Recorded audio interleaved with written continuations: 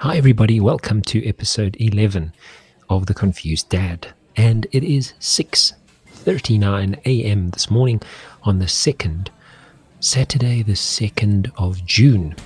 And some exciting things have been going on.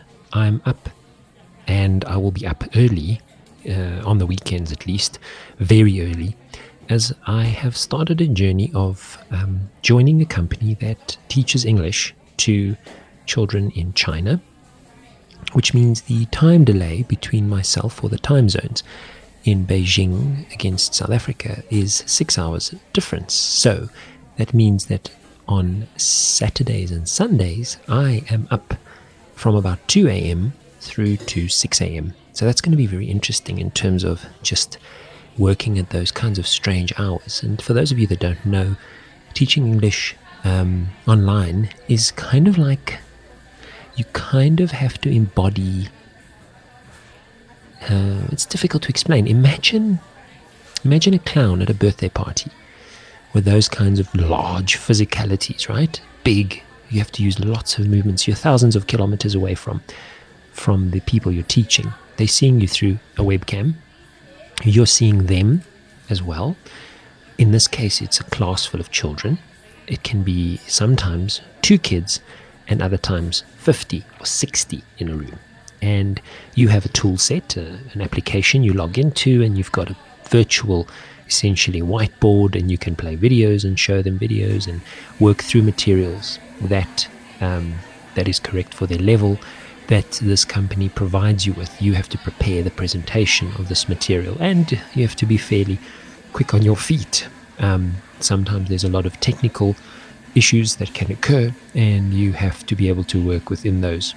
There have been teachers on the group, a Skype group that I'm a part of now, that have reported having to teach without being able to hear the children, having to teach without being able to see the children, and a million other things in between, including one where a boy was hiding under a table and distracting all the other children. Not that different from a school environment, but you don't have that immediacy, that presence in the classroom as a physical being. So you're sort of a virtual person, which is very, very interesting, actually. The classes then range from, they're 25-minute classes, sometimes they're 50-minute classes, and after the class you finish up and then you have a quick turnaround for the next one. It is interesting also to note that they work on the weekends. The children are going to learn English usually through attending English classes. Sometimes the children are from rural areas. This is what this company is particularly trying to do, which is, I find quite cool, that they are trying to reach out to children who would otherwise not have access to learning English. These children then all come to a school for a specific period of time. They may not actually have the entire day at the school. They just come for the English module, so to speak. Other times you're dealing with very affluent private schools. I was told in the interview that you will know whether it's a private and affluent school when all the children are wearing the same uniform, because obviously the schools that cater for everybody, children come in a whole range of outfits and clothes, and it's interesting to note, and I found that quite appealing, that you can actually make some bit of difference for them. Who knows what those children become, what they go on to do. But coming back to something which is interesting for me is this feeling of not wanting to teach the way that I had been doing it, just because of the last few weeks. I've really come to terms with the fact that I'd really like to be able to share whatever skill set I have, but in a far more clear and concise way. By that I mean, in this case, I'm being paid to teach the lesson and be done with the lesson, and I don't necessarily have to also help manage a divorce that parents are going through. I also don't necessarily have to field questions about the children's development and the stress and pressure that comes with parents and just in general clients. And it's funny when you start using that word in relation to a parent, because for some reason schooling and education is big business Not for some reason. It's big business because everybody's really frightened that if they don't get their child an education, by that I mean a very brick and mortar, straight down the line kind of classical style of go to school, go to preschool, go to your primary school, go to your high school, and then go to university, then your child's going to be a dunce, drool on themselves and not have any idea what time of day it is. And obviously we know that's not the case. Not only just because some of the most successful, business and otherwise, emotionally successful people did not only do badly at school, some of them did not even go or complete schooling in any classical sense of the word. And yet we look at those stories and go, oh, well, that's an exception. But there's enough of them to make a case for the fact that there's definitely no straight pathway in life. We know this. I know this. I'm sitting here because of that. I'm teaching English online because my life didn't take a straight path the way that I thought it would. And I think there's merit in going through an experience like losing a job, because it clearly, or at least for me, has afforded me the opportunity to be incredibly flexible. If you're not flexible, if you're not adaptable, then how on earth do you survive a world that sees you one day doing X and the next day you're doing Y at the crazy hour of 2 a.m. in the morning? I must say, though, it's been quite a pleasure dealing with the company itself. And I don't want to generalize, but in South Africa at least, business sort of etiquette, or the way in which people treat you from their side, whatever they are, whatever background they come from, there's often, I find it to be lacking. There's a general sense of lack of effort. People take forever to get back to you. They are not always polite. There's just a sort of you owe us for doing business with us kind of attitude, which permeates a lot of the businesses. And that's not something I've found happening here. Everybody feels quite respected, and everybody understands that all the little cogs to make this company work, and to give you a sense of the scale, and they're not by any means the largest business that does English language teaching. They do 1,000 lessons over a Saturday and Sunday. That's what they do. And they basically do those within a 4 to 6 hour period. So they are responsible for online lessons, and they have a system in place with the calendars and booking systems and logging in and preparing everything. But they generate 1,000 times 25-minute lessons in a weekend. There are ones that do far more than that. But the scale requires somebody or a group of people who are quite effective and can get on with it. And I appreciate that. And I think that's possibly a testament to certain aspects of the Chinese culture. Not to say that does not permeate into other cultures. I think there's some very other sort of effective cultures. It's just, and I'm not saying that's the best way to do things. I think there's a limit. I once read a book called Tiger Mom. The book was all about a sort of Chinese mother's parenting style.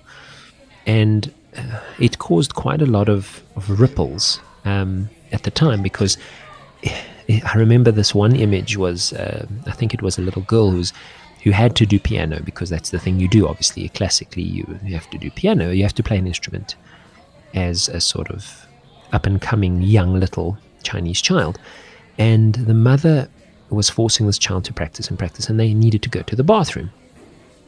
And the answer was, well, once you finished your practices, and eventually the child couldn't hold it in any longer and was practicing through, wetting themselves in front of this piano.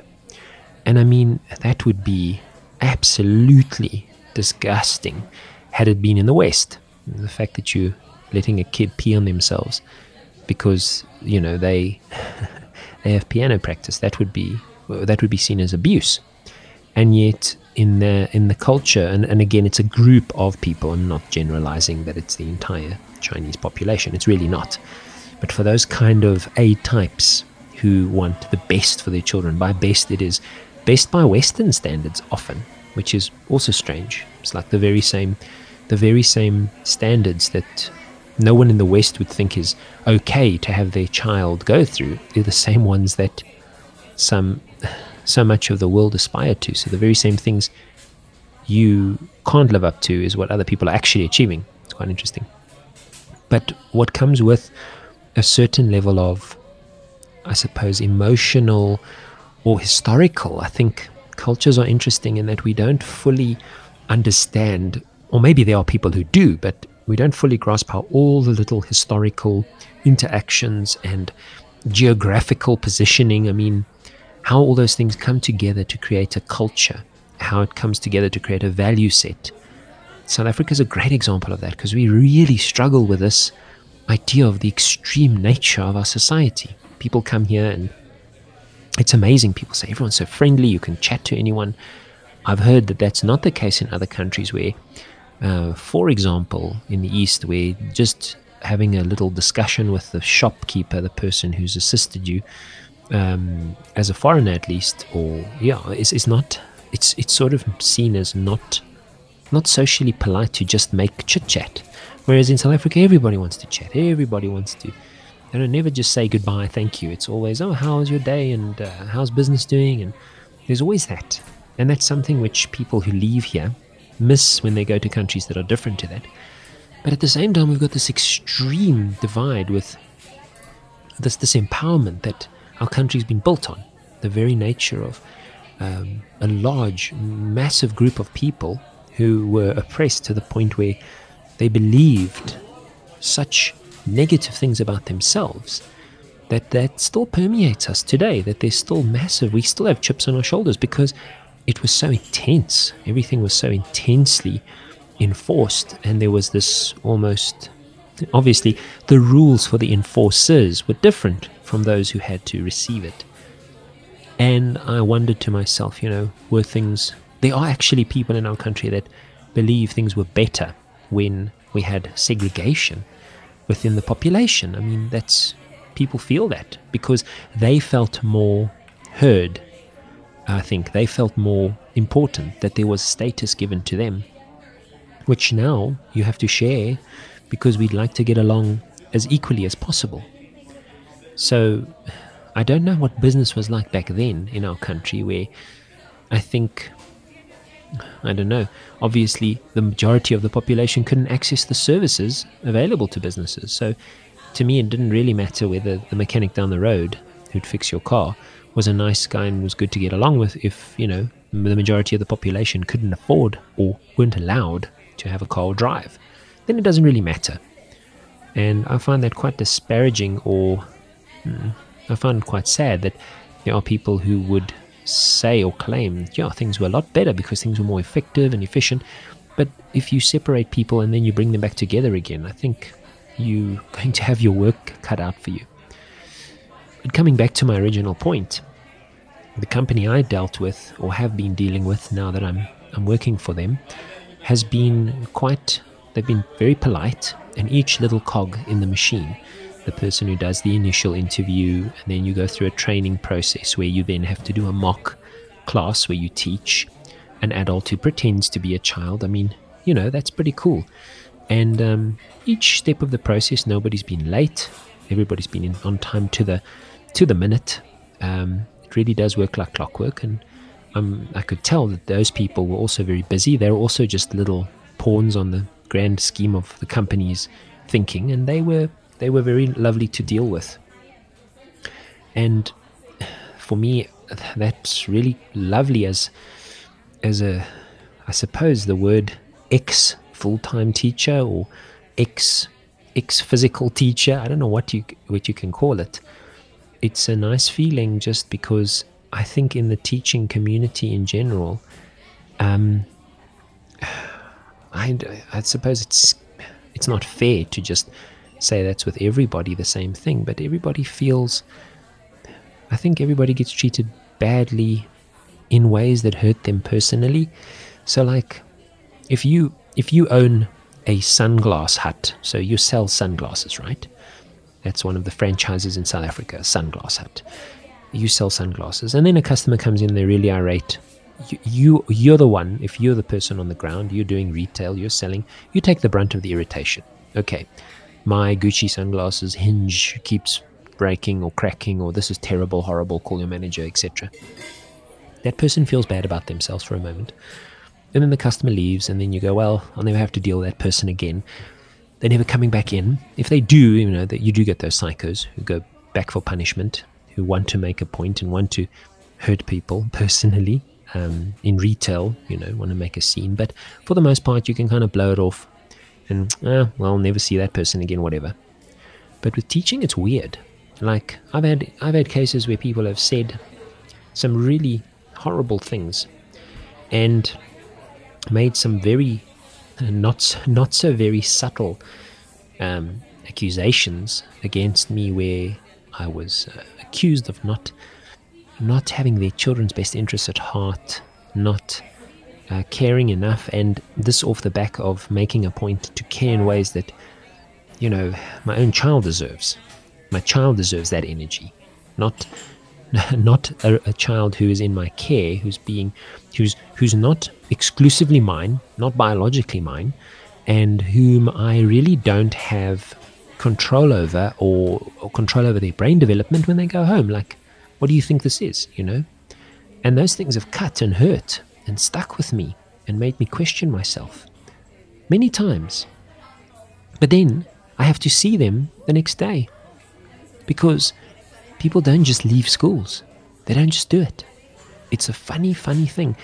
We have a symptom of that also in certain other services. It's interesting. Our cellular providers, you sign a 2-year contract with a cellular provider in our country, so you're locked in for 2 years, and you almost feel it's a strange, abusive dynamic where you almost feel like you owe them. If the service is bad, you apologetically call, and you're sort of stuck with them. And in teaching, it's similar. You almost feel like locked in. So you feel almost. I think the syndrome is that hostage. The syndrome where people who get taken hostage fall in love with their hostage taker, or they start empathizing with a hostage taker, and it's difficult, because when you start talking about education, you can skirt the realities of the people in it as much as you want. And that's often the strange thing, is one has to always talk about the systems and the structures that surround the very people that create the world. So a school is nothing more than a building, and the people in it, the exchange of energy between the student and the teacher, that dynamic is the school. That's the funny part. So although you're talking about systems, and so often schools fall into this sort of system-obsessed reality where you want to lay out all the systems and have procedures and policies in place. The funny thing is that those things mean absolutely nothing, because behind closed doors, a lot of the time those things are shortcutted, or ignored until the day where you have to have some kind of review, which happens, very rarely, because in our country, there are no systems of peer review on a national level, on a countrywide level. We're not learning from the best of the best teachers, because there's no infrastructure put in place to make that happen. And I thought about that, because when I want to learn something, I'll just go onto YouTube, and lo and behold, 99.9% of the time, somebody's made a video explaining exactly what I should do, and wow, I've solved my problem. There's usually 10 to 20, 30, 40 videos that can solve my problem, and it just comes down to which one I click on first, and there it is. And when it comes to teaching, it's funny, because the best of the best teachers, and by the best I mean people who have certain insights into a class dynamic, or can relate to children in a very specific way that allows them to connect more deeply or become more forgiving to the school structure they're in and get on with their work, or whatever you categorize as a good teacher. Those people are not filmed and shown. Their lessons are not shown to other teachers, where there's a sort of internal chat and rating system where they could rate the best possible examples of certain things they saw. I think that's because there's something about seeing a teacher working that creates in you, because it's a performance, there's an immediate judgment, like you sitting down to be taught. So the assumption is that you need to be a good performer, and let me say that teaching English online to children who don't have access to it, that you are a performer, most definitely. But there's something about being a performer, getting on stage, 25 minutes later, you're done, you take the costume off, you get ready for the next performance, you put on the performance. It's a character. And I did not find, and do not find, that there's that separation when I'm deeply involved, or through all my experience, having taught in a university, and then in a school, and then after that a school that I was running, I never found that separation to exist. You just carry it all with you, all the experiences, all the strangely, all the bad stuff, the tough stuff sits with you for a long time, and sometimes alters you for the worst, because you want to make adjustments and keep customers happy, but you're not really allowed to call them customers. And firing the customer is something which you really don't want to do. It's something which in other businesses you'd go, geez, this customer didn't pay me, treated me badly, is late, whatever. Okay, we're done business-wise. I'm not selling you tiles. Or, please don't come into the shoe store anymore because you have a bad attitude. With schools, it's like the teachers, they don't have the agency. They don't have the power to do that. And yet they have the power to be in a room with children on their own and say and do as they need and please. And there are tons and tons of them, often many of which, and again, this is local to our country, but it's not that difficult to become a teacher. It's not that difficult to work with children. They are short of a police background check. There's no psychological background check. I mean, I'm unsure as to the systems in place to sort out who should become a psychiatrist or who should become a surgeon. I don't know if there's an element to it which is psychological or things that are assessed around those things. But for a teacher, geez, I really do think you want the highest possible, most emotionally intelligent, most articulate, most bird's eye view kind of person who can really be connected to themselves and work on themselves in such a way that they are the best possible versions of themselves, the most authentic versions of themselves for the children they interact with. And that goes right down to any age group, whether you're working with a toddler of 18 months or right up to the end of university. Like, I'm not saying perfection, because that was a different era where teachers had to be these non-humans. And it's funny because a lot of teachers are still stuck in that, where you can't be human, because by being human, you're also in a structure which can hurt you. By being human, by being vulnerable, you're dealing with so many people at once. It's very unlikely in any other job that has to do with people and their development, if you think about it. And I mentioned, therapists, people who have to train sportsmen. I mean, where you're dealing with people, hotel industry, whatever you want, where you're dealing with a room full of 30 plus people on a daily basis, rotating in and out of a room for the entire 7-hour day.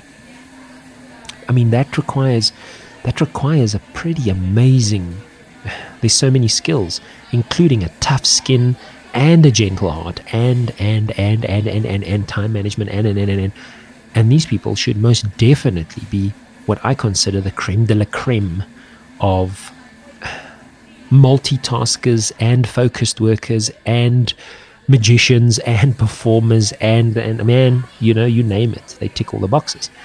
And yet, let the truth be told, someone who's a preschool teacher in this country can barely survive. And that doesn't make much difference with regards to how much experience they have. You're welcome to go online and see what the average teacher salary, the average preschool teacher, any of them is in South Africa. There are some stats for that. And it's pretty shocking, considering it requires a very high level of emotional intelligence, a high skill set, and that they walk away with all the difficulties, troubles, judgments, and pain of being a parent in loco. So a parent, they are serving as a parent for children sometimes, and that's quite a lot for a sort of middle class family where both parents are working. The teacher spends more time with the children than the adult does, than their parents do in a day. So a child is dropped off at 6 a.m., 6:30 a.m., and they're at a preschool. They go all the way through to aftercare, which is basically the afternoon session of that school where they are looked after and they play and so on. And they get fetched at 6, so 6:30 to 6. They get home, then there's bathing, eating, reading for 10 minutes or whatever if you're lucky, and you sleep. So that parent might have had 35, 40, 45, an hour, and that's not to say that both parents are home at that time. A lot of parents are only getting home later, 6:30, 7 o'clock, 7:30. Traffic is bad, so they barely get to see their child. All this in the name of what? Yeah, so those are some of the questions that have been going around my head. But to get back to my original point, I do at this point right now in my life just like the feeling of a clean break of what is expected, deliver the lesson, finish the lesson, you're done. Whether that child performed well or not, those are little things that I can send through to them as a note. But on the whole, my responsibility is not to raise them, because I have a 5-year-old son and he's awesome, and I don't need to raise another child or a room full of children. But we all know that as teachers, you can't raise the children, but you feel responsible for doing so. And that's incredibly, incredibly taxing, which means on the back end, teachers should most definitely be making 5, 6, 7, 8, 9 times, 10 times their annual salary, Who knows how much, but what it is right now, the status quo is revolting and frightening, because we're definitely not getting the best possible people out of our society to lead a country where we need so much intervention, so much thought, and it doesn't help to pump money into it, to change the curriculum and the structures and all of that, because in the end you have teachers who feel disempowered, overwhelmed, disengaged, and they have to pretend that everything's okay. And that's not everyone, but for a large percentage of this country, it is. And I don't know if that is going to yield, whether a child learns to read or not. I don't know what that leaves them internally as people. I don't know if that's the best possible way to go about things. So, yeah, those are some of my thoughts, but I'm going to keep you updated. This was my first lesson that I did. It wasn't that rough because it was only at 5:30 that I had to do it. So 5:30, but tomorrow, Sunday, there I have got classes at 3:30 in the morning and then another one at 5:30. So there's going to be an opportunity for me to report in after my first class, because there's a break in between, and I can share some of my experiences, which is really cool. So until then, thank you very much for listening, and I hope you have a fantastic day, and I'll speak to you soon. Bye bye.